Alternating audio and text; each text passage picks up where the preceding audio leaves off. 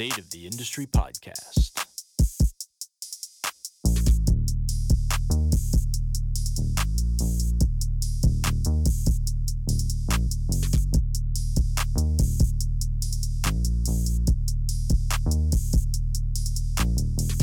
And here we go. This episode is brought to you by KP Movement Education, your source for health and movement education and coaching. Whether you are a health or fitness professional, a fitness consumer, or perhaps a passive bystander, KP believes that everyone deserves the right to pain-free movement. That's why their memberships and services are designed to educate, empower, and inspire you to create a culture of movement for yourself and those around you. With 2 membership options, you'll find education surrounding developing at-home training programs for yourself or for others, mental health and exercise, lifestyle medicine, and much, much more. Check it out at kineticperformance.ca/memberships. That's kineticperformance.ca/memberships. Welcome back to the State of the Industry podcast. I am your host, Adam Youngsma. In this week's episode, I had the pleasure of speaking with Brent Brookbush, a doctor in physical therapy and the CEO and founder of the Brookbush Institute. Brent has been in the health and wellness industry since 1998 and an impassioned educator for nearly 10 years, developing a presentation style that is clear and engaging. He has been focused on optimizing evidence-based, skill-centric education for all human movement professionals. As a resource to industry giants from Shape Magazine, Town Sports International, Equinox, and the National Academy of Sports Medicine, Brent is grateful to affect thousands of lives every single year as president and founder of the Brookbush Institute of Human Movement Science. The Brookbush Institute provides the ability to get certified and get education courses for one low monthly fee. If you're interested in getting some continuing education, I highly suggest that you go and look up the brookbushinstitute.com. Now, in this episode, we talk all about posture and pain, movement compensation, and these different stabilization systems that the body has, and what that actually means to your training. That's enough talking from me. Let's dive right in. All right. Welcome, Brent, to the State of the Industry podcast. How are you? I'm good, man. Awesome. Definitely doing all right. It's Monday. It's busy. It's crazy, but I'm doing all right. Yeah. For me, I've been renovating a new house for the past 3 or 4 weeks. So that's been an adventure because I'm putting a new studio and office in the basement. So it's been a lot of work. Yeah. Super busy. And I want to be done before the Christmas comes. So we'll see. I've only renovated once for a condo I had in Jersey City, and it was the most stressful 6 weeks I can remember. Like I would not wish that on anybody. Renovation is rough. Yeah. And it's very dusty. It's very dirty. There's a lot of dust now. I'm doing the drywall and it's everywhere. Yeah. So, we've never actually met, but I know, as you said before, I know a lot more probably about you than you do about me, because I have followed a lot of the stuff that you've put out for personal trainers, for allied health professionals, both, stemming all the way to manual therapy stuff. So I've watched some of that on YouTube. Awesome. So a lot of the stuff that you've had, I've kind of followed over the years, and I know a lot about you, but some of our listeners may not know quite as much, and I want them to get to know you. So can you just tell them a little bit about you and how you got to where you are in the industry right now? Sure. I think the quick and dirty version is, I'm a professional like you, and I just have a passion for education. Like, I think the education in our industry was really bad for a lot of reasons. From delivery to access to price to, not having many professionals who even pay attention to education as a science and what the skills are that make for a good educator. When you start looking about improving retention, comprehension, application, those are different than just having good information. Yeah. So, I think probably for the last 16, 17 years now, I've been at this education thing. Now, I do have a bachelor's in sports management, a master's in exercise science, and a doctorate in physical therapy. So, I've been a professional since I was 18. I've been a personal trainer, Yep. and then a physical therapist, of course. So I've been both on the fitness side and somewhat the sports performance side, and then, but more on a one-on-one role. And then, of course, I've been on the clinical side, on the rehab side. Yeah. So, I think in a nutshell, that's me. Where I'm at now, of course, is the CEO of this growing education company, which has its own particular set of challenges, and we keep trying to work on how to improve the education landscape, and it's complicated. It brings in a lot of other problems that a lot of people probably never even considered, like, I have to create a platform that's easy to use, and that user experience is a big part of it, just from an access standpoint as well as a convenience standpoint. And then of course accreditation, which is a nightmare. But we have to deal with all that stuff. So on top of all the academic-ish work that I do, right? Like the continuously writing comprehensive lit reviews to make sure that our stuff is as accurate as possible. I think that's where that comes from for me. I think an evidence-based approach, making sure all of our courses are built upon these comprehensive lit reviews, which I think we're the first education company to try to do that. But in the back of my head, I'm going, this is really important because students trust us. Yeah. You're going to be trusted. Like, you can't just throw out your opinion and then test people on it. That's there's an ethical dilemma there. I want to make sure that if I am wrong, it was because I used the best possible information to come to a conclusion, and things changed later on. I don't want to give the wrong information because I didn't put in the work. Right? Like, we're going to put in the work for you and try to make sure that we're the most trustworthy education platform out there. Yeah. So yeah, I guess that's kind of a nutshell of stuff. I mean, I could go into my past and stuff, which is a little. I did not come to this in one straight line. I can tell you that. So anybody who's on their second career or third career or adding this, like, don't worry. Like, most of us are, I think, in this field. Most of us are second careers, at least in this field.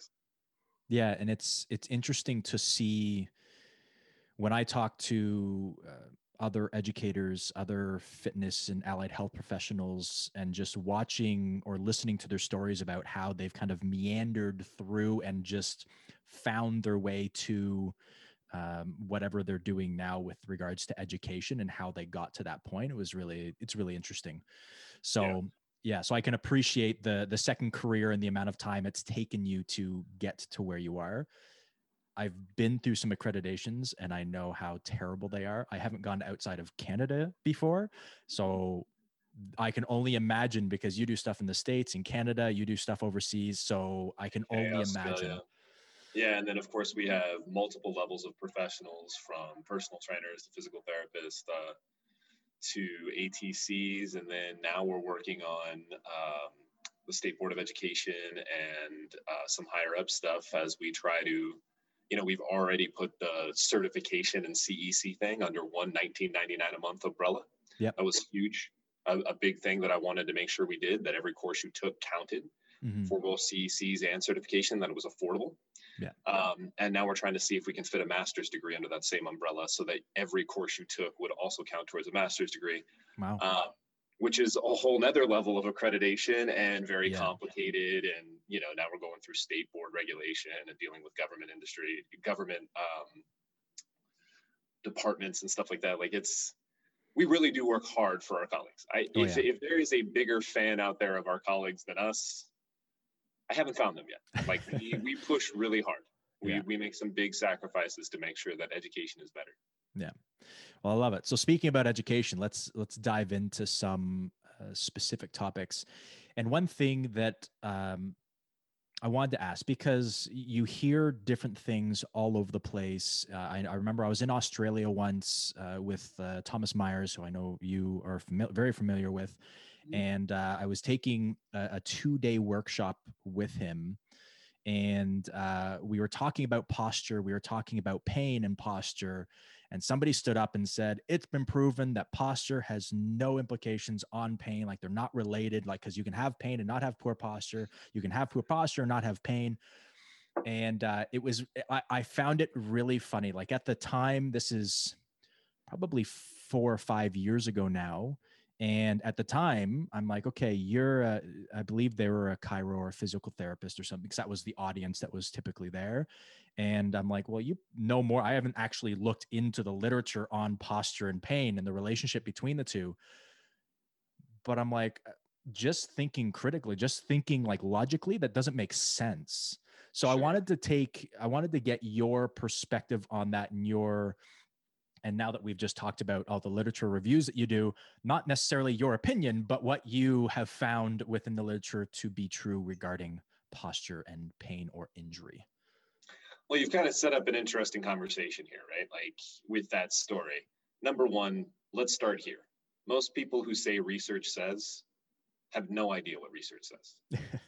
I'm calling them out, like, and we call them out all the time. There are so many fakes out there who go, it's been proven, research says, and all they're really doing is parroting some guru on Instagram. Yeah. Research does not say there is no correlation between posture and pain. That has never been demonstrated, right? I think it's very important that you look at what your source material is, because there are some systematic reviews out there that failed to refute a null hypothesis, right? But we have two problems there. Number one, systematic reviews are secondary sources. Yeah. Right? They're not primary data. And when a secondary source says, hey, we couldn't refute the null hypothesis, they're not saying that there was no evidence. What they're saying is that when we looked at the original data and tried to run it through this mathematical model, this statistical tool, to see if we could combine this data, it didn't work. That's all you can pull. Yeah. You can't then go on and use a failure to refute the null as evidence of a contrary position. The null hypothesis is the hypothesis of nothing. To fail to refute the null hypothesis proves nothing. Like, this is a huge point that it almost frustrates me when I hear it from my colleagues, because I'm like, you guys are doctors, at least in the United States, right? Yeah. Physical therapists are doctors. You published research. You had an introduction to research methods. You had a statistics course. You're supposed to know this, right? But we have these guys, mostly what ends up happening is you find one systematic review that fails to refute the null. They cherry pick a secondary source and then claim that it like refutes all other research. Like they use it like a nuke on the field of research. And it's like, yeah, man, that's not how it works. And I'm giving people credit. I do go back to our first statement. I think most of the time when people say research says, they're just parroting Instagram gurus. Right? Like, hey, did you actually read research? Yeah. Because here's the truth. You know, these predictive models of postural dysfunction, which we'll get to what that means in a second, that I've been working on for a big portion of my career, with the intent of trying to refine our interventions, right? I want to come up with the most accurate methodology possible, because again, going back to, I just want to be as accurate as possible for my colleagues, and I want to optimize outcomes for my patients and clients. Yeah. Right. That is my goal. I don't have any other goal. Right. So you look at these people who are holding up these systematic reviews, or they're just parroting gurus, and it's like, well, what's your goal? Yeah. Right? Like, are you just dismissing it because you don't want to learn it? Because as I've gone through and tried to put this stuff together, I can tell you there's thousands of studies that have contributed to these predictive models. So when you say there's no research, I'm looking at you going, what? Thousands of studies. Yeah. Like, what are you talking about? Well, take what I just said, right? Cherry picking systematic reviews or just parroting Instagram gurus. And then we run into the next problem, which is, what is the definition of posture? Yeah. And this runs into a huge set of problems as well. You have a colloquial definition of posture, right? Like, are you sitting up straight in that chair?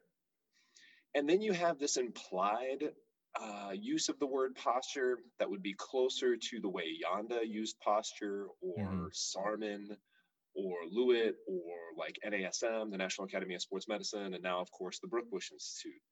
When we're talking about posture, right, and we have this definition written out somewhere on the website and in the glossary, we're talking about the optimal arthrokinematic and osteokinematic motion of bones and joints as they are controlled by optimal length and activity of the myofascial system under the control of the nervous system. That's a really different definition of posture than my mom told me to stand up straight. Yeah. Right? So we have to make sure that when we're having this debate that, you know, the naysayers aren't going, well, your mom telling you to stand up straight had no effect on pain, is not related to the definition of posture that I'm talking about. Yeah. Because those are not the same thing. When I talk about posture, I'm really talking about a predictive model of correlated impairments. Right? So I'm building this model of like, for example, if we're talking about lumbopelvic hip complex dysfunction, what are the impairments in that segment of the body? And we've basically segmented that portion of the body to help us take in the information, right? We got to break it down somewhere, right? Otherwise, you would end up with this model that was hundreds of pages long. But let's take the middle segment of the body and just try to look at that for a second. And I'm going, okay, we know that asymmetrical hip mobility is something that we might find. This might be seen in an asymmetrical weight shift during an overhead squat.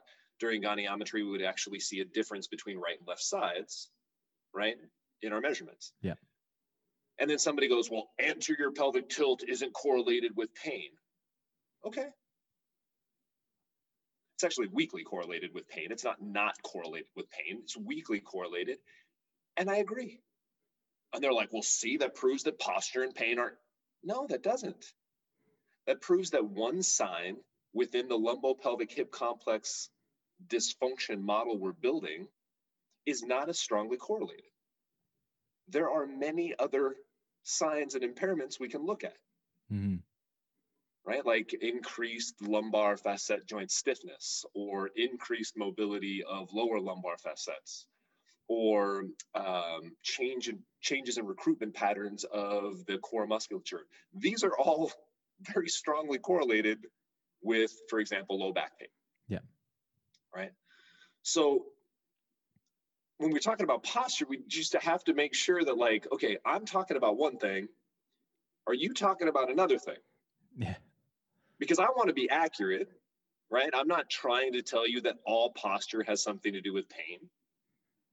And I'm trying to find a better approach. You know, there is definitely a correlation between posture and pain. You just have to be willing to learn more than what your mom said good posture looked like. Yeah.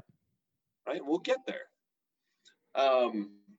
You know, so I think that story you told, you can tell where, like, from that story to what I just said, we're so far apart that we're not even arguing about the same thing anymore.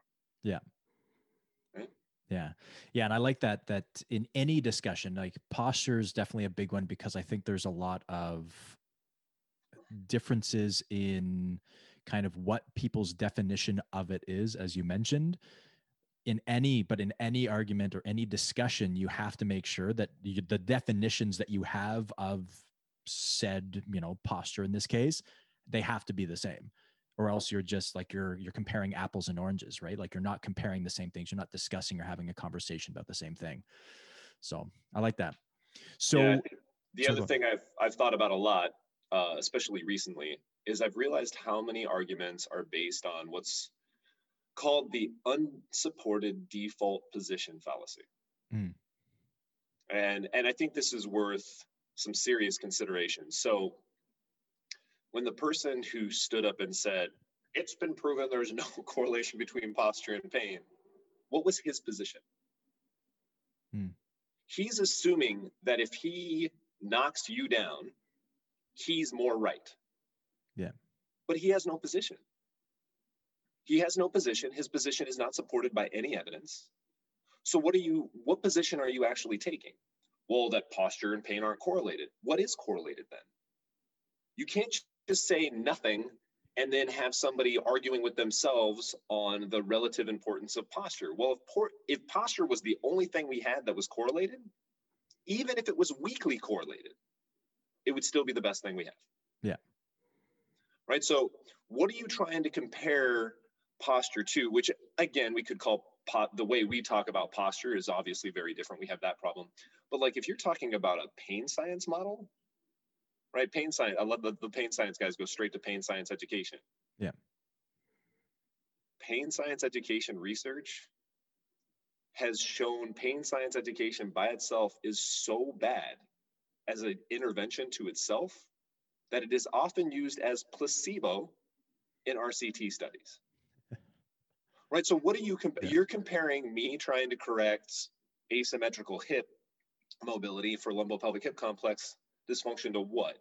Pain science education? Because I'm going to win that argument. Now, I'm not saying pain science education has no place. It absolutely does, and it does have a benefit when used as an adjunct therapy. But if we're just comparing the two, you're on shaky ground. Yeah. You know, so go back to that, what I was saying before, we got to be careful when we create these debates, which is very common right now. I don't know why it's gotten even more, well, we do know, right? Social media spreads negative and controversial topics at a rate about 6 times positive and informational topics. They've actually done some research on this. So we know why this stuff is so popular to be controversial, but we do have to consider, like, okay, if somebody's being a naysayer, they're being a contrarian, they're being a nihilist, like, what is their position? And can you really rely on it? Yeah. Because everything is relative. Yeah. Yeah. And as you were talking about like social media, anything that is profound or contrary, as you said, contrary to what we've believed before, we take it as like, oh, that must be true because they're going against the grain. So they must have some knowledge that I don't have. So I'm going to continue going along with that because of that. Yeah. If I wanted to be popular tomorrow, I don't need to create a lit review on, let's put it this way. If I solved the predictive model of lower extremity dysfunction all the way to a mathematically provable algorithm, which is our eventual goal, I would probably get less attention, despite the fact that that would be a huge stepping stone in our profession. Yeah. Right? I would probably get less attention for that than going on tomorrow and saying bench press sucks. Yeah. With like no backing at all. I'm just going to come out and say bench press sucks. Take that. Right? Yeah. Like, what are you going to do about it, bro? Yeah. Or the never squat again thing, you know, right? Like don't bilateral squat or Yeah, the things that we get that are popular, like I put a post up that was like, oh, ass to grass holes. That's my right. Yeah, and my point was like the position we take is actually very conservative. What's my position? Use the largest range of motion you can without pain or compensation. Yeah. You don't have to go ass to grass. Yeah. There's actually, the research really doesn't support it. People are like, you have to go ass to grass or it doesn't count. And I'm like, squats are a good exercise. Yeah. Right. And it ends up that squats are such a good exercise that they're good even when you do partial range of motion. And the research doesn't really show a huge difference between full range and partial range, depending on what we're talking about. In fact, like power training, really heavy quarter squats might be more beneficial than deep squats with a load that you could do deep squats with, right? Yeah.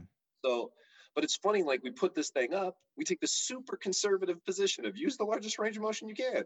Just make sure there's no pain or compensation. Yeah. And people like flip out. Yeah. And then I post something about, you know, what the null hypothesis is, and I'm lucky to get 200 likes. Yeah. Yeah. We could go off on a tangent about all of the weird, crazy, and then like just totally off things that you hear or see on social media. Like that could be an entire, 2-hour podcast. My, oh my. Okay. So you wanted to continue on the posture conversation. Yeah. So let's talk a little bit about you mentioned the neural side of posture and it kind of being the controller, right? So understanding osteo and arthrokinematics within the joint, we want optimal centration of the joints.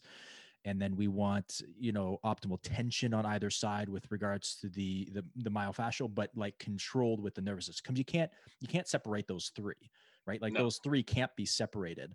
But I love the neural system being in control there, and that if we impact the nervous system, we can then impact the other two.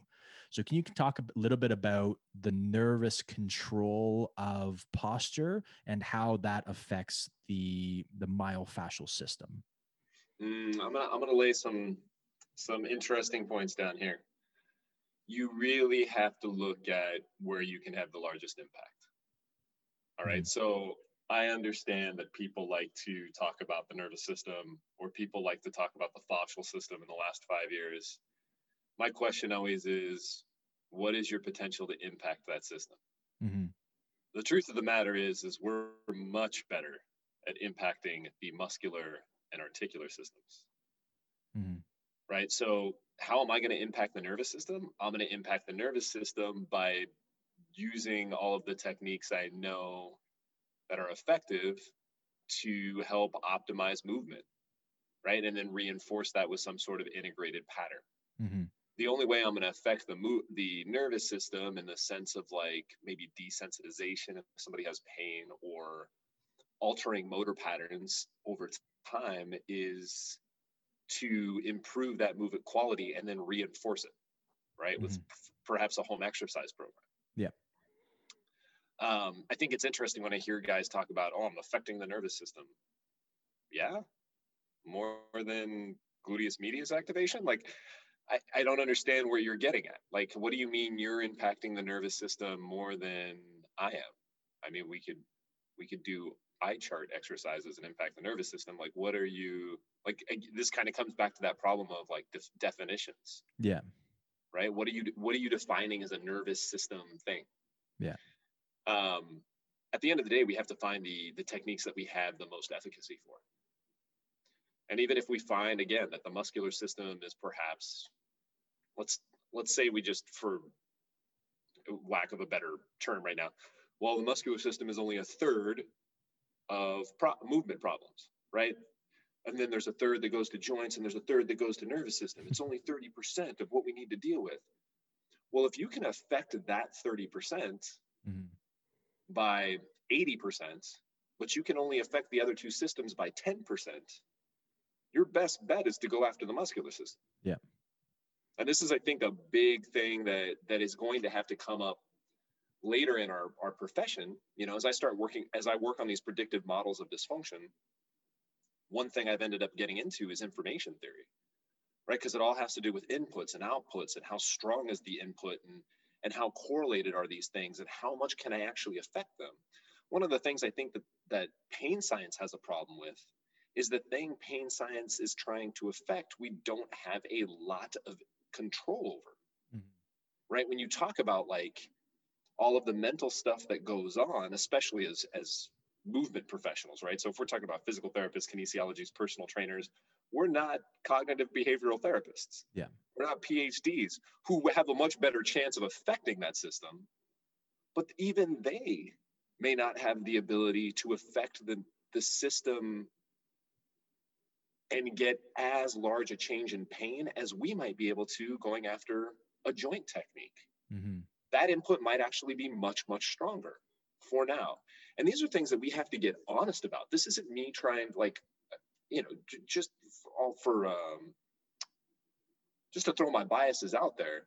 Like, our value proposition for the education platform is all the education you need in a format that's accessible and affordable, right? Mm-hmm. $19.99 a month.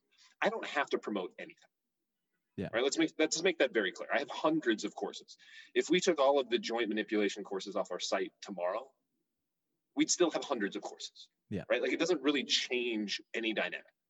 So going back to this, if I find that like joint manipulations are more powerful than IASTM, then that's the direction that we're going to have to head. If I find that activation exercises are more effective than integrated techniques. For example, like gluteus medius activation versus squat to row by themselves, then we know we need to add gluteus medius activation in there. Yeah. Like we should all be going towards these inputs that get us the most bang for our buck, and stop worrying so much about what system we think has the biggest influence. Like it almost doesn't matter if we can't affect it. Yeah. Does that make sense? Yeah, it does. And so talking about the difference between, because you mentioned the isolation and the integrated types of exercises. So when you're looking at talking about biggest bang for the buck, and it's probably, and feel free to state this, it's probably going to be different depending on the pattern, the muscle, and the issue that the person has. But what Probably do you see? Actually. Okay. So what would you see as being the best or biggest bang for your buck? The biggest bang for your buck is always going to be an integrated program. All right. So you can't, that's another thing we have to stop doing is this either or scenario, right? Start thinking and, right? So if I'm talking about, again, lumbopelvic hip complex dysfunction, we have an asymmetrical weight shift. Could I try to do, like, for example, the Gray Cook RNT, like band, pulling into the asymmetry so that people have to push back? Yeah, I could do that. Chances are your carryover is going to be pretty bad if you do that by itself, right? I think that probably has to do with the fact that somebody compensated into an asymmetrical weight shift, which means they can probably compensate out of it. You might not have fixed all of the little issues. What's going to get you a much better effect is if you go, okay, I'm going to address all of my mobility issues. I'm going to address the underactive muscles with isolated activation techniques to turn up neural drive. And then I'm going to reinforce it with an integrated pattern, which could be the Gray Cook RNT technique. There's no problem with that, right? But you fix the pieces. Now you have a chance of getting better carryover. You really have a chance of getting better carryover if you give a couple of those exercises as home exercise and get them to do it every day. Yeah. Right. So I think that's where the most bang from the buck comes from. And the research is pretty clear. The research shows over and over and over again that integrated approaches are better than isolated approaches. Yeah. In the physical therapy world, they're having this whole stupid debate of passive versus active. You're an idiot. And here's why. Because research has shown time and time again that passive and active work better than either alone. Yeah. Like, that should be the end of the discussion. I mean, I can get even more technical and say that, like, in acute pain states, passive may actually be more effective than active. Like, we do have some research that shows, like, manipulations may be more beneficial in early stages of low back pain, or like release techniques or whatever might be more effective early on. Yeah. And nobody's arguing against the fact that everybody needs to lead with a home exercise / self-management program. Right. But there's a great example of, like, no, the best is combined.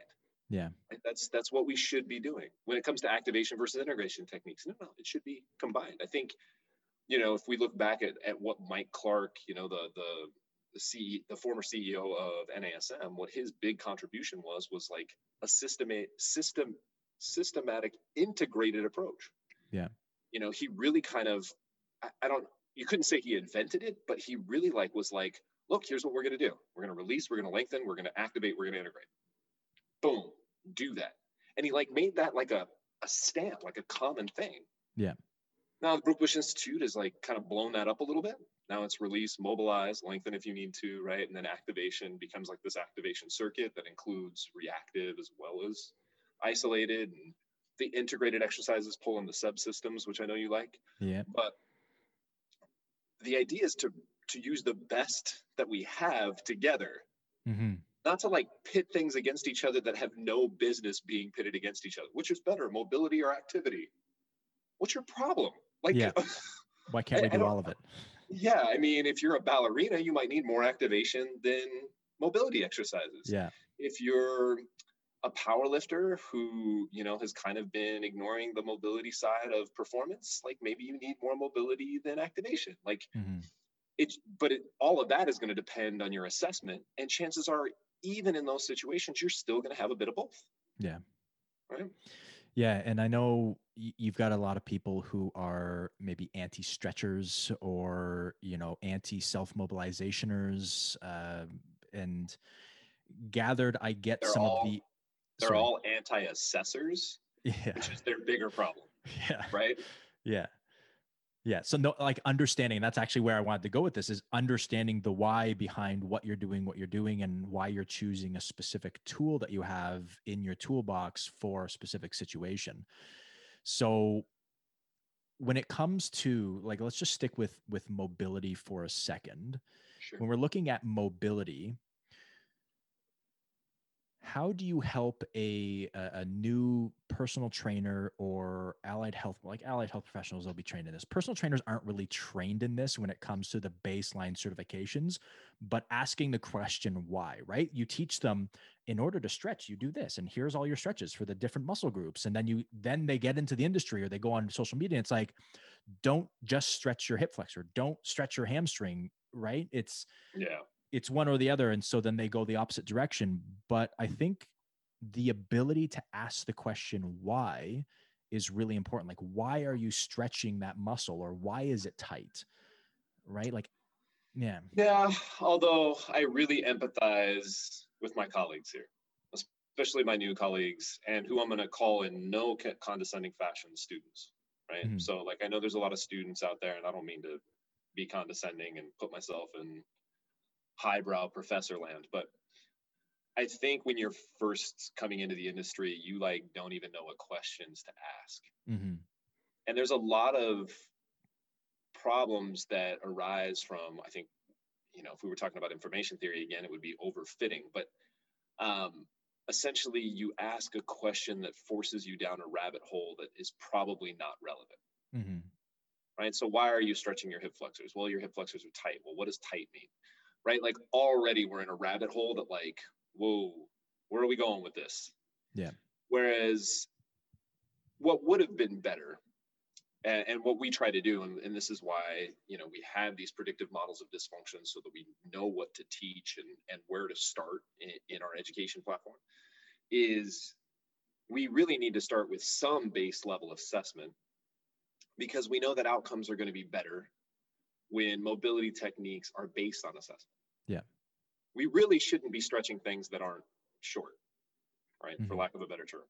We really shouldn't be releasing things that aren't overactive, right? Yeah. So if you can't identify what those things are, then you have a problem. Now, you can use predictive models like our lumbopelvic hip model, or our lower extremity dysfunction model, or our upper body dysfunction model, which are essentially evolutions of the Yanda upper lower cross type stuff, right? Yeah. You could use those to be more accurate than just some random general stretching program. Like, we know that, for example, your TFL has propensity to get overactive. Your gluteus maximus does not. Yeah. Nobody has tight glute max. Yeah. Like, that doesn't happen. But you see glute max stretches out there, and I'm like, so I think at the very least we could teach them overactive muscles based on a model. Mhm. I think the next step is to teach them some simple assessments. Again, the overhead squat assessment. Now, this is the overhead squat assessment we use. This isn't like the FMS overhead squat assessment, but this is identifying particular signs: feet flatten, feet turn out, knees bow in, right? Yeah. Teaching those basics of, like, okay, if you see feet turn out, then the structures you should really be concentrating your mobility on are like the calves, right? Because usually that's driven by a lack of dorsiflexion, Mhm. as well as your tibial external rotators, which are your biceps femoris, TFL, potentially your vastus lateralis if we're getting into like fascial continuity, Yeah. and then your lateral gastroc. And you like start very slowly integrating these lists of muscles based on signs. Yeah. And then we can build from there, right? And Mhm. then after the overhead squat, we can talk about goniometry, or maybe some of the other crazier stuff that happens with like long overactive muscles versus short overactive muscles. Yeah. Yeah. I like that with a quality assessment, it basically answers those why questions for you when you do that. Right? So you have to Well, understand the patterns right? You have to understand what you're looking for and what that means, but it takes away having to, about each individual thing or each individual muscle, having to ask why, Right. right? Yeah. Because I think the other thing we have to like keep in mind is what we're really concerned with is outcomes. Mm-hmm. So the why actually doesn't matter as much as people think it does. Yeah. Right. Like there's this thing called the Bradford Hill criteria of causation, and it talks about the fact that we don't actually have to know the mechanism to know that the outcome is predictable for a specific intervention. Mm-hmm. Right. We don't need to know how release techniques work to know that they work. Yeah. And sometimes that gets confused. I see that argument thrown around a lot on social media too. Well, you don't even know how foam rolling works. And I'm like, well, you don't even know how hypertrophy works. So why are you training at all? Like, you know, like we know as much about release techniques as we do about hypertrophy. And that's not to say that we don't know a lot about either one. We do. Yeah. But there's a technical issue, a technology issue there where we have a really hard time following cellular processes in living people in real time. Yeah. Like that's a technological barrier, and you can't just throw out, well, because you don't know it, we don't know that this is effective. No, that's actually not the case. And the example I always use in my classes is aspirin. Mm-hmm. You know, aspirin is a perfect example of an intervention for a problem to get an outcome that we have no idea how it works. And they're still trying to figure out how aspirin works, right? But we all take aspirin for headaches without even trying to identify what type of headache we have. By the way, guys, there's more than one type of headache. Yeah. And we know that most of the time it works. And why do we take it? Because we also know it's low risk. So if it doesn't work, it doesn't matter. Yeah. And when we're talking about movement professions, one of the things I think that's also, you know, we have a methodologist that we work with on the statistics and epistemology that goes into our reviews. And the thing he brings up all the time is he's like, why do people argue about this stuff so much when the risks are low? Mm-hmm. Like, you're going to argue against foam rolling? Who cares? Like, what are you going to do to someone foam rolling? The risks are ridiculously low. Yeah. Right? Like, could somebody get hurt foam rolling? Sure, I guess. But we're talking like 1 in 100 million hours of training, we're going to see an injury. Like, it just doesn't, the risk is so low that like understanding the cause and the mechanism isn't like pharmacology, right? Where the risks could actually be really high. Yeah. Right? Because if you take in the wrong drug, that becomes a big problem, right? We can't kill people with that. You're not killing people with foam rolling. Yeah. But for the most part, I guess we could all come up with a crazy scenario, but it would be really rare. Yeah. Yeah. You can also fall while walking. It doesn't mean we don't walk, right? Exactly. Like, people have heart attacks on treadmills. Like, unfortunately, horrible things happen. And if you're in a club long enough, you know, or a clinic long enough, you're probably going to hurt somebody. Yeah. Like that's, you know, I think we need to have a realistic conversation about that. And, you know, this is another rant that I get on is like, life is probabilistic. Yeah. I think way too many people argue as if answers are binary. Are my predictive? This goes back to your posture question too. Yeah. Well, I know somebody with terrible posture and no pain. Yeah, actually, that's expected. You know, that's expected because what we're talking about is probabilities. We will always have people who have mild changes in posture and tremendous amounts of pain. And we'll have people with horrible posture and no pain. And all that we're doing is seeing a normal distribution of cases related to posture and pain. But if we know that like 70, 80% of the people could fall under this umbrella of, let's say, I know we keep bringing up the lumbopelvic hip complex dysfunction. Yep. If we know that we can address 70 to 80% of the issues we see, that's pretty good. And we need to just recognize that. That's pretty good. Well, you have 10% on either side that maybe this isn't going to help. Okay, we'll create another model for that. Yeah. Let's try to get a really good model to start with, rather than just throwing it out and having nothing to pit it against anyway. Yeah. Yeah. Not everything is going to work for everybody. Like there's no like nothing. It's just nothing. Life is probabilistic. Yeah. Like this is something that the whole world is having a hard time with right now. Yeah. You know, we just had a pretty cantankerous election in the United States. We have COVID, and then we have posture. All of this stuff has one thing in common: probabilities. Yeah. That's all it comes down to. And if you understand the probabilities, you understand that things aren't so binary. Mm-hmm. right? The COVID cases, it's tough.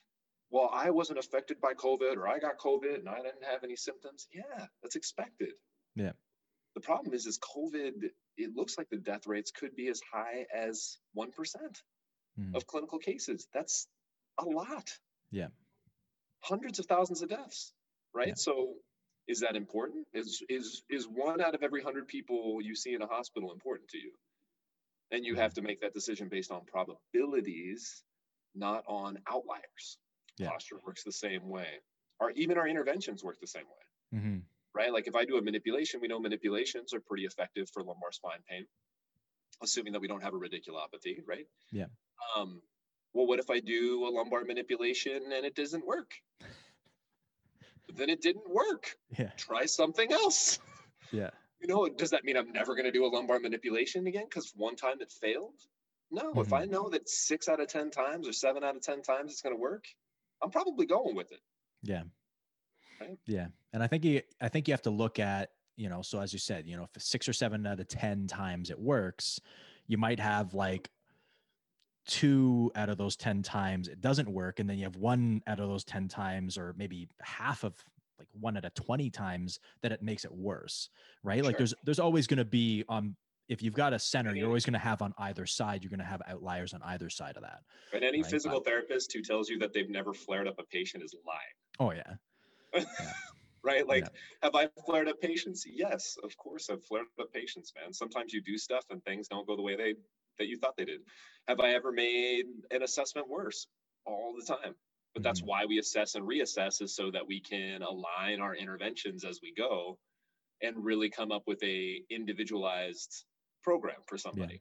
Right? If I could just predict with 100% accuracy via like these predictive models that I've been talking about, we wouldn't need practitioners at all. Yeah. Yep. Right. But there is always going to be that need for higher level thinking. Yeah. Yeah. And problem solving. Yeah. Yeah. So I want to get back to kind of our discussion surrounding posture and talking about kind of the different areas. And I want to, because you mentioned it, and I think we talked a little bit about this off air, and I know I've watched several videos that you've done on this topic as well. And it's the subsystems, because you see a lot, and maybe this is where we go with it, but you see a lot about, the different ways to look at fascial lines or fascial slings or subsystems. Or can you just simplify this whole thing? Because you've got the anatomy trains kind of way of looking at it, from eyebrow down the back all the way down to the bottom of the foot idea of fascia, and then you have the idea of the fascial slings, and then you have the subsystems. Can you just kind of separate those for our listeners, and not to say that they are separate, but just the thinking behind them and where we might apply them? Yeah. So they're all trying to get at the same thing, right? Mm-hmm. Which is, what are these myofascial synergies? And there's 3 different, more or less, approaches. I think, Tom Myers' Anatomy Trains is an excellent text to like pick up if you haven't really gotten into the fascial stuff yet. The slings have been around a long time, Mm-hmm. right? Like that you can see some early like stuff in the 60s. Yeah. Talking about like people trying to figure out the relationship between like the rhomboids and serratus anterior, because they're kind of continuous if you pull the scapula up, right? Yeah. And how does the serratus anterior function into the external obliques? Well, then you kind of get into Vleeming stuff with the subsystems. Mm-hmm.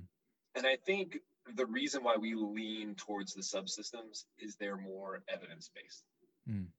Right? There's a little bit more research. I think it's a little bit more objective way of looking at, okay, I get that fascia is involved, I get that muscle's involved, but what is the research telling us about how these things work together? Yeah. Right? My one problem with anatomy trains, and I'm humbly critiquing somebody who has a couple of decades of experience on me, is I think some of the fascial lines exist from a fascial perspective, but they don't work together. Mm. Like some of the fascial lines, I look at them and I'm like, yeah, those muscles don't really work synergistically in any meaningful way. Yeah. Or the way that things compensate. For example, like I know they have some stuff with like front line or back line dominance or tightness or whatever they want to use. And I'm like, yeah, all the muscles in that line are not overactive or not underactive, right? Like they're not acting uniformly. Yeah. So I'm not saying they have to, but I'm just saying it might be a weakness in the way those lines are set up.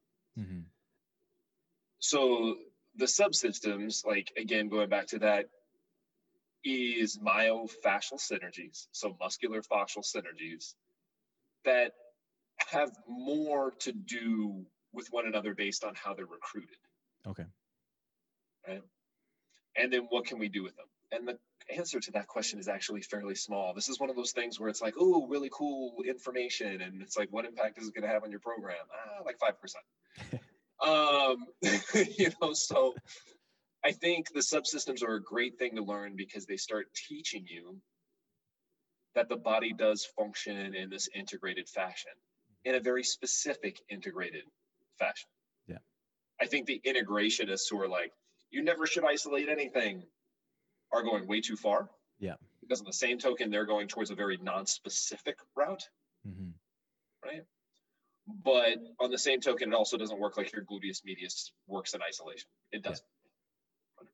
Yeah. So these subsystems, we have the posterior oblique, anterior oblique, and deep longitudinal subsystem, which are the original Vleeming subsystems. And then we added the intrinsic stabilization subsystem because it is definitely there. That's kind of all of your intrinsics that have talked, like your intrinsic muscles as like Richardson, Hodges, and Hydes talk about, right? So like the TVA, the diaphragm, the pelvic floor, the multifidi. Yeah. We brought that all together to kind of have a better understanding about how the core works. So for us, the subsystems all relate to the core. And I guess my innovation there was going, okay, how would these work in an integrated program? And we use them to refine our selection of which core exercise and which integrated exercise we're going to use as part of like a corrective exercise program based on assessment. Mm-hmm. So I think that's where the subsystems come in. I think that's where the different, you have different subsystems out there. But like I said, I think Vleeming, for what I've seen, is the most evidence-based or research-based. And of course, we've added to them too. I mean, that's the other thing. I can't even really say I'm using Vleeming subsystems, although that's the base. We've kind of gone an additional step of integrating more research and more muscles that maybe should be included. And how we use them is just like, okay, well, what are our big core exercises that we're going to use based on which subsystems have a propensity towards overactivity or underactivity? And of course, which integrated exercise are we going to use? Which, the answer to these questions is pretty much like quadrupeds, bridges, and squat to rows are really cool. Yeah. That's kind of if you can get those three things down to start with, you're in pretty good shape. Yeah. Yeah. I've seen there have been a lot of not a lot of companies. There are a few companies that have gone, as you said, the complete, like everything is asymmetrical. It's working on the subsystems. They don't do anything bilateral. They don't do anything isolation. Everything is like weird cable things twisting and then punching out kind of things. And it looks really cool. And the one thing that I found is they are very, very opinionated on why they're doing what they're doing, to the point that they attack other ways of training or even things like yoga, right? Like they'll attack doing, like, don't do yoga. Yoga's bad for you. And these are all the reasons why yoga's bad for you. And Yeah, I mean, look, it's funny that people even get upset with us. And obviously, we get trolled. And look, it just kind of comes with the territory, I think. If nobody's hating you, nobody cares what you're doing. I saw that the other day, and unfortunately it's true. Like I hate the hate. I hate it. I hate the hate. That is a statement that I'm going to say. I know that doesn't make a whole lot of sense, but And we're actually fairly conservative about all this stuff. Like I said, what do I care about? Outcomes. That's it. What is going to get me the most reliable, largest effect with the largest carryover? I don't, if those integrated exercises worked by themselves, I'd be using them. Yeah. You don't, right? Like the carryover isn't good. They don't create a really large effect like you'd hope they would. Like if we're going to talk about, for example, like knee valgus, right? Functional knee valgus, knees bow in during the overhead squat. You can try a lot of stuff, but until you fix ankle mobility and activate gluteus medius by itself, you have no idea how good your outcomes could be. Yeah. Right. Like, and we've done this over and over and over again with trying to like test different stuff. I'm testing stuff all the time. I teach our classes assess, address, reassess. Yeah. Right. How often do you assess? 5, 6 times a session. Right. Like people are like, oh, do you assess at the beginning of every month? No, I assess after every couple of techniques, especially if I'm trying something new. Right. But this also gives you a lot of freedom because you can try stuff, reassess, and see if it worked. Yeah. So like I said, I'm trying stuff all the time. This year, the big thing for me has been like BFR training I've been trying to work in. Obviously, I've been working out from home because I live in COVID Central in New York City. So, right. So I've been doing the DBRT training and, as far as rehab, like the vibration stuff, like, we did a big review on vibration technology. Yeah, it makes a big difference. Now, am I married to any of these things? No, Hyperice isn't paying me. Yeah. Right? Like I can get rid of that stuff tomorrow. Could I get rid of the DBRT bags? Sure. I mean, Josh is a nice guy, and I don't really have any problem with Josh. But like, if it wasn't working for me, like it would fall to its place in my program. I think kettlebells is like a perfect example of that, right? Like, do we use kettlebells? It's like, yeah, but they're not really that versatile as a tool. It's hard to do a lot with a kettlebell. Yeah. You can't really do power exercise. I'm going to argue, guys, that like a swing is not a power exercise. You're not working for maximal velocity with a swing. Yeah. You're working for something in between maximal velocity and strength, which to me doesn't have a great place in programming. Now, if you like kettlebells, do kettlebells. I don't have a problem with you doing kettlebells if that's what you enjoy. Yeah. But I'm a basketball player. So all I want is to try to stay as fast as possible at 40. Yeah. Which is not as fast as possible at 20. I just want you guys to know that. But like all we care about is outcomes. We just keep testing stuff and testing stuff and testing stuff and testing stuff. And you find that a lot of like these new sexy exercises, they don't work. Sometimes they're just too complicated. From the exercises you were explaining before with like the big unilateral step to Trent to reach with a twist and back, like how the hell are you going to tell somebody to do that in the home exercise program? Yeah. Right. And that's a big concern for me because carryover, right? Like you have to get good carryover from session to session. Otherwise you never make improvements. So, yeah. Did that answer your question? I know I kind of went off on a rant there. I'm sorry. I love the rants. That's all good. Yeah. I think you answered my question. Yeah. No, it's good. I like it. So just being mindful of time, I just wanted to, I always do a little bit of a lightning round at the end of a podcast session. Ooh, okay. So it's 3 questions. And it's just kind of the first thing that kind of comes to your mind about it. So first question is the top 3 books that you have read on any topic. Can you give me a topic? No, because I want it to be anything. Like I honestly want it to be, it can be fiction, nonfiction. It can be relating to what you do for a living. It can be relating to what we talk, anything that comes to your mind. Okay.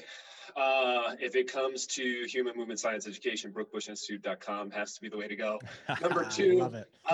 Business wise, if you haven't read The Lean Startup, the whole idea of MVP, test, measure, optimize, reiterate, like I stress that I've recommended that book more times than I can count.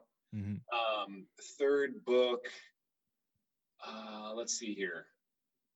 I mean, look, anything on Audible. So here's a true story for you guys. I think I just crossed 320 books on Audible in the last 5 years. Yeah. I read between 70 and 100 books on Audible a year. I can tell you right now that the majority of my skill as a CEO of a scaling education technology company, I can attribute to Audible. The ability to listen to books on the go, yeah, while I'm doing dishes, while I'm walking, while I'm doing chores, during my warm up on my workout. I know most of you guys want to listen to like some hardcore music when you work out, and sometimes so do I. But like while you're warming up, throwing on 20 minutes of a marketing book or a leadership book, like it's changed everything. Yeah. So do you do what I do and you play it at like 1.5 times speed so you can get through them quicker? Yes. Yeah. Yes. I think that's just something everybody does. I think people start sounding pretty slow once you kind of get your ear attuned to listening to information. It depends on the book, of course. Like I'm listening to one book right now that's interviewing a bunch of CMOs, chief marketing officers, and that I have at like 1.35 because it goes by pretty quick already. Yeah. But yeah, it's a huge thing. We are, by the way, working on, and this will be the first 6 months of next year, we're going to have voiceovers for all of our courses. So you'll be able to listen to our courses like Audible to help you study, which I think is game changing. Yeah, no, I'll be wicked. Yeah, like I think my problem with Audible, just as an aside, is only that I like to take notes. And I find if I'm doing like, so if I'm listening to a book or a podcast while in order for me to pull the information in, I have to make notes. Like I have to write it out. That's my only problem with it, is because I'm like, oh, I heard something great. Where was it? And I'm like, then scaling back to try to find this section so I often I listen to Audible and then I have the book in front of me. So I actually buy the book and I have Audible and I follow along as I'm listening to it, like 1.5 or even like 1.75 speed. And I just underline the things, put a sticky note as I'm going through when I hear or read something that sticks. But you might be a little bit more visual. The thing I remind people about Audible is, look, I mean, the reason why I use Audible is because, okay, before this podcast, I did 2.5 hours of writing for a lit review I'm working on. Yeah. Like I'm continuously reading research and writing. So that part of it, by the time I'm done, yeah. Right? Like I don't want to pick up and read another book at the end of the day. So, the thing I tell people is, well, if I only get 10% of what I'm reading, well, then I got 10% out of 330, 20 books, whatever I'm at. If I got 10% of that, that means I, over the last 5 years, have the equivalent of 32 books that I would have never read. Yeah. Right? Like it just matters that you're doing something. And the books that I really enjoy, I often go back and listen to more than once. Yeah. Like Good to Great by Jim Collins. Like I've read that book 3 times. The Lean Startup, I've read 2 or 3 times. Like I'm about to read Delivering Happiness again in remembrance of poor CEO Tony Hsieh, who at 40 something years old passed away in a house fire 2 weeks ago, which is insane. But yeah. So Audible changed my life. It was kind of a dark way to go out on that. Sorry. But in remembrance of Tony Hsieh. Yeah. It's definitely a good book. If you guys have never read it, Delivering Happiness is amazing. Awesome. All right. Second question. Your top 3 mentors along your journey thus far? Ooh, that's a tough one. And I got to be honest, I don't think anybody would argue with me on this one. I didn't really have singular mentors. I have some people who give me some good jobs and some good advice. But the unfortunate thing is I've really had to strike my own path. And I think if you can find a mentor, that's great. If you can't, then things like Audible are where you need to turn. Right? Like I'm reading about other CEOs all the time. I would say my role as CEO is where my imposter syndrome comes in full bore, right? Yeah. I feel pretty comfortable with my position as a physical therapist or a trainer or an educator, but like, strategic development for a scaling company is not like something that is intuitive for a lot of us. So Yeah. I think reading, having peers maybe Mm-hmm. could also be really help. Could really help. If you can find a good mentor, great. I just think you just run into that problem of, is that mentor that far ahead of you? How much time do they really have to give you? Which is the problem that I've run into a lot. Like the people who I look up to are busy. Yeah. So as am I. Yeah. I kind of get where they're going. So top 3 mentors. I wish I could give you top 3. I don't have a top 3 mentors. That is unfortunate, but true. That's all right. Hey, you laid out a perfect answer to that, even though you didn't give 3 mentors. That's perfect. All right. Final question. What piece of advice or wisdom would Brent of today give 20-year-old Brent? Ooh, man, I've had a pretty weird life. So that's a tough one, man. A lot of what I've accomplished, I never would have started if I knew how hard it was going to be. Whether it was becoming a formidable public speaker and educator in a live setting, that was really, really challenging. Whether it was writing my first book, whether it was going back to DPT school, I put myself through DPT school, worked, right? Like that was not easy to do. If I would have known how hard it was going to be, I don't think I would have done it. The Brookbush Institute, holy cow. Yeah. By the time this is done, I had this crazy idea of, I'm going to put a master's degree on your phone that you can do 1 hour at a time for $19.99 a month. People are like, you're crazy. Well, now I'm almost here. But the flip side of that is I've had to write a master's degree. Yeah.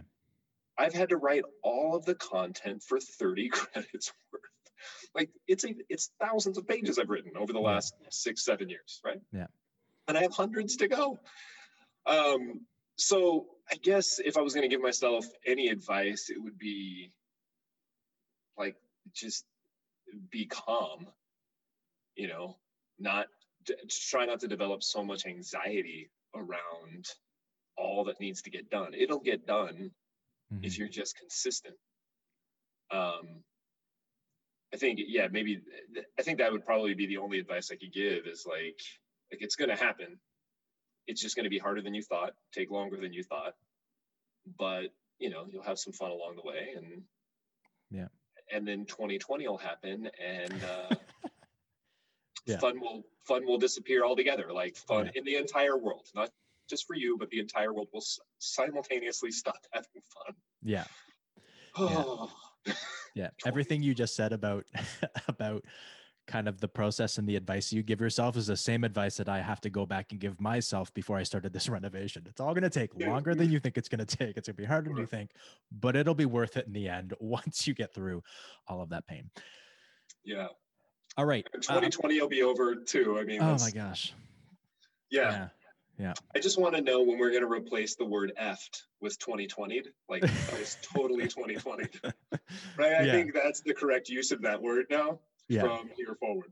Yeah, it was interesting that at the beginning of the year, I just remembered, or leading up to it, everybody's like 2020 vision, all this kind of stuff. It's like, that ain't my vision of anything.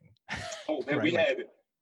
I remember the APTA, the American Physical Therapy Association, had Vision 2020. Yeah. Right, of the goals they were going to hit by 2020. Yeah, I'm pretty sure that was totally torpedoed this year. 100%. Yeah. Crazy. Oh my. All right. Kind of final couple things, just giving you an opportunity to promote yourself. So I know you've already mentioned the Brookbush Institute. So do you have any projects that you're currently working on that you would like to promote?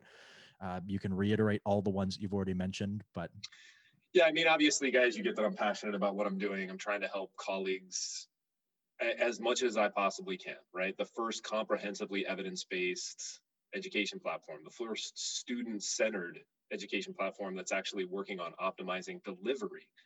The fact that it's only $19.99 a month, so that the barrier of entry into education is lower than it's ever been. The fact that you can do it on the go, so that you can I have the working professional in my mind when I'm creating this.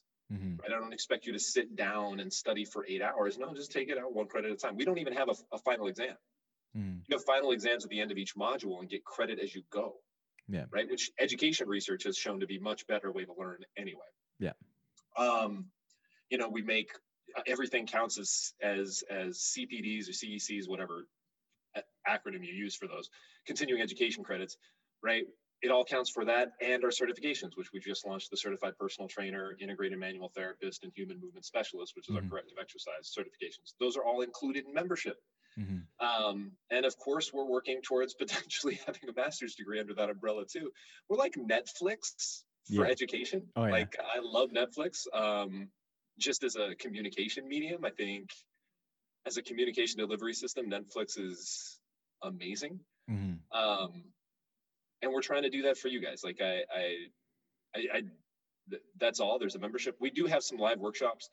They are a bit more expensive. Live workshops are more expensive to facilitate. Yeah. We have been doing them by Zoom, and it's been really successful. So if you guys want to do that, we can do that. And of course, if you're not ready to buy anything from me, which is fine, we actually give away more educational content for free on our social media channels than most education platforms offer for pay. Yeah. That I can guarantee. Like, we're up on Instagram, YouTube, LinkedIn, Twitter, like pretty much wherever you're at, we're trying to give as much great content as possible. So yeah, I guess just follow me if you're not ready to purchase. If the membership sounds good at $19.99 a month, which there's the 30-day money back guarantee. You can cancel anytime. There's really it's not a high risk proposition. Yeah. You can get started there. But look, I'm just trying to help. So yeah, let us help you by getting started on following some of our stuff and engaging. And yeah, man, we're gonna change the education world. I have no doubt about that. Awesome. And I love, as I said, I followed your stuff for a long time, and I love what you're putting out. I've seen a lot of the stuff that you have, and the fact that, like, I'm on your newsletter as well. So once again, if you're not ready to buy, get part of the newsletter. Lots of free information there, updates constantly. So you'll find out when the masters are released, all that kind of stuff. But yeah, the fact that included with the monthly membership is however many certifications you can finish as quickly as you can devour the information, I think is something that isn't offered anywhere else. And it's just, it's phenomenal. So people often ask, so if I finish the certification in a month and cancel, I can have my certification for $19.99? And I'm like, yeah. I mean, our goal is, like, if you really love our information, you'll stay on. Yeah. Right? Like, I think this is the right way to do education. Like, the pressure is on us to provide value continuously, right? It should be low barrier of entry for you to get on. Now, of course, it would be a challenge to finish certifications in a month. Like, certifications are 50 to 80 hours, and that's based on industry standards. We want to be respected in the industry. We're not going to give you a 10-hour certification, but yeah, I mean, if you can finish it in a month, go for it. And then if you want to cancel, fine. And if you want to come back, fine. Like, it's, like I said, it's like Netflix. And once you have an account with us, we keep your information. Yeah. Not that we're trying to, like, we're not trying to sell. This isn't a privacy issue. We're not trying to sell your data or anything like that. No, we keep your account so you can come back and continue whenever you want. Yeah. Want to take some more CECs? We even redid that whole thing. I totally blew up recertification. Now recertification is 2 years from the date of your last course taken within a period that you have 20 credits for, and it's all counted automatically and inside the membership for no additional fee. So as long as you just keep taking courses, you keep certified. Yeah. You just totally demolished recertification and how horribly inconvenient that whole thing is. Yep. Yeah. Yep.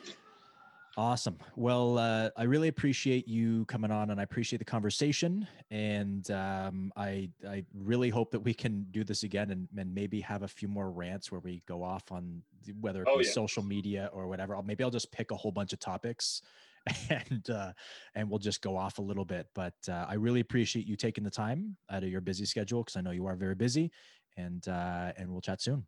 Now you know why. We're trying to do so much stuff for the colleagues that we love, man.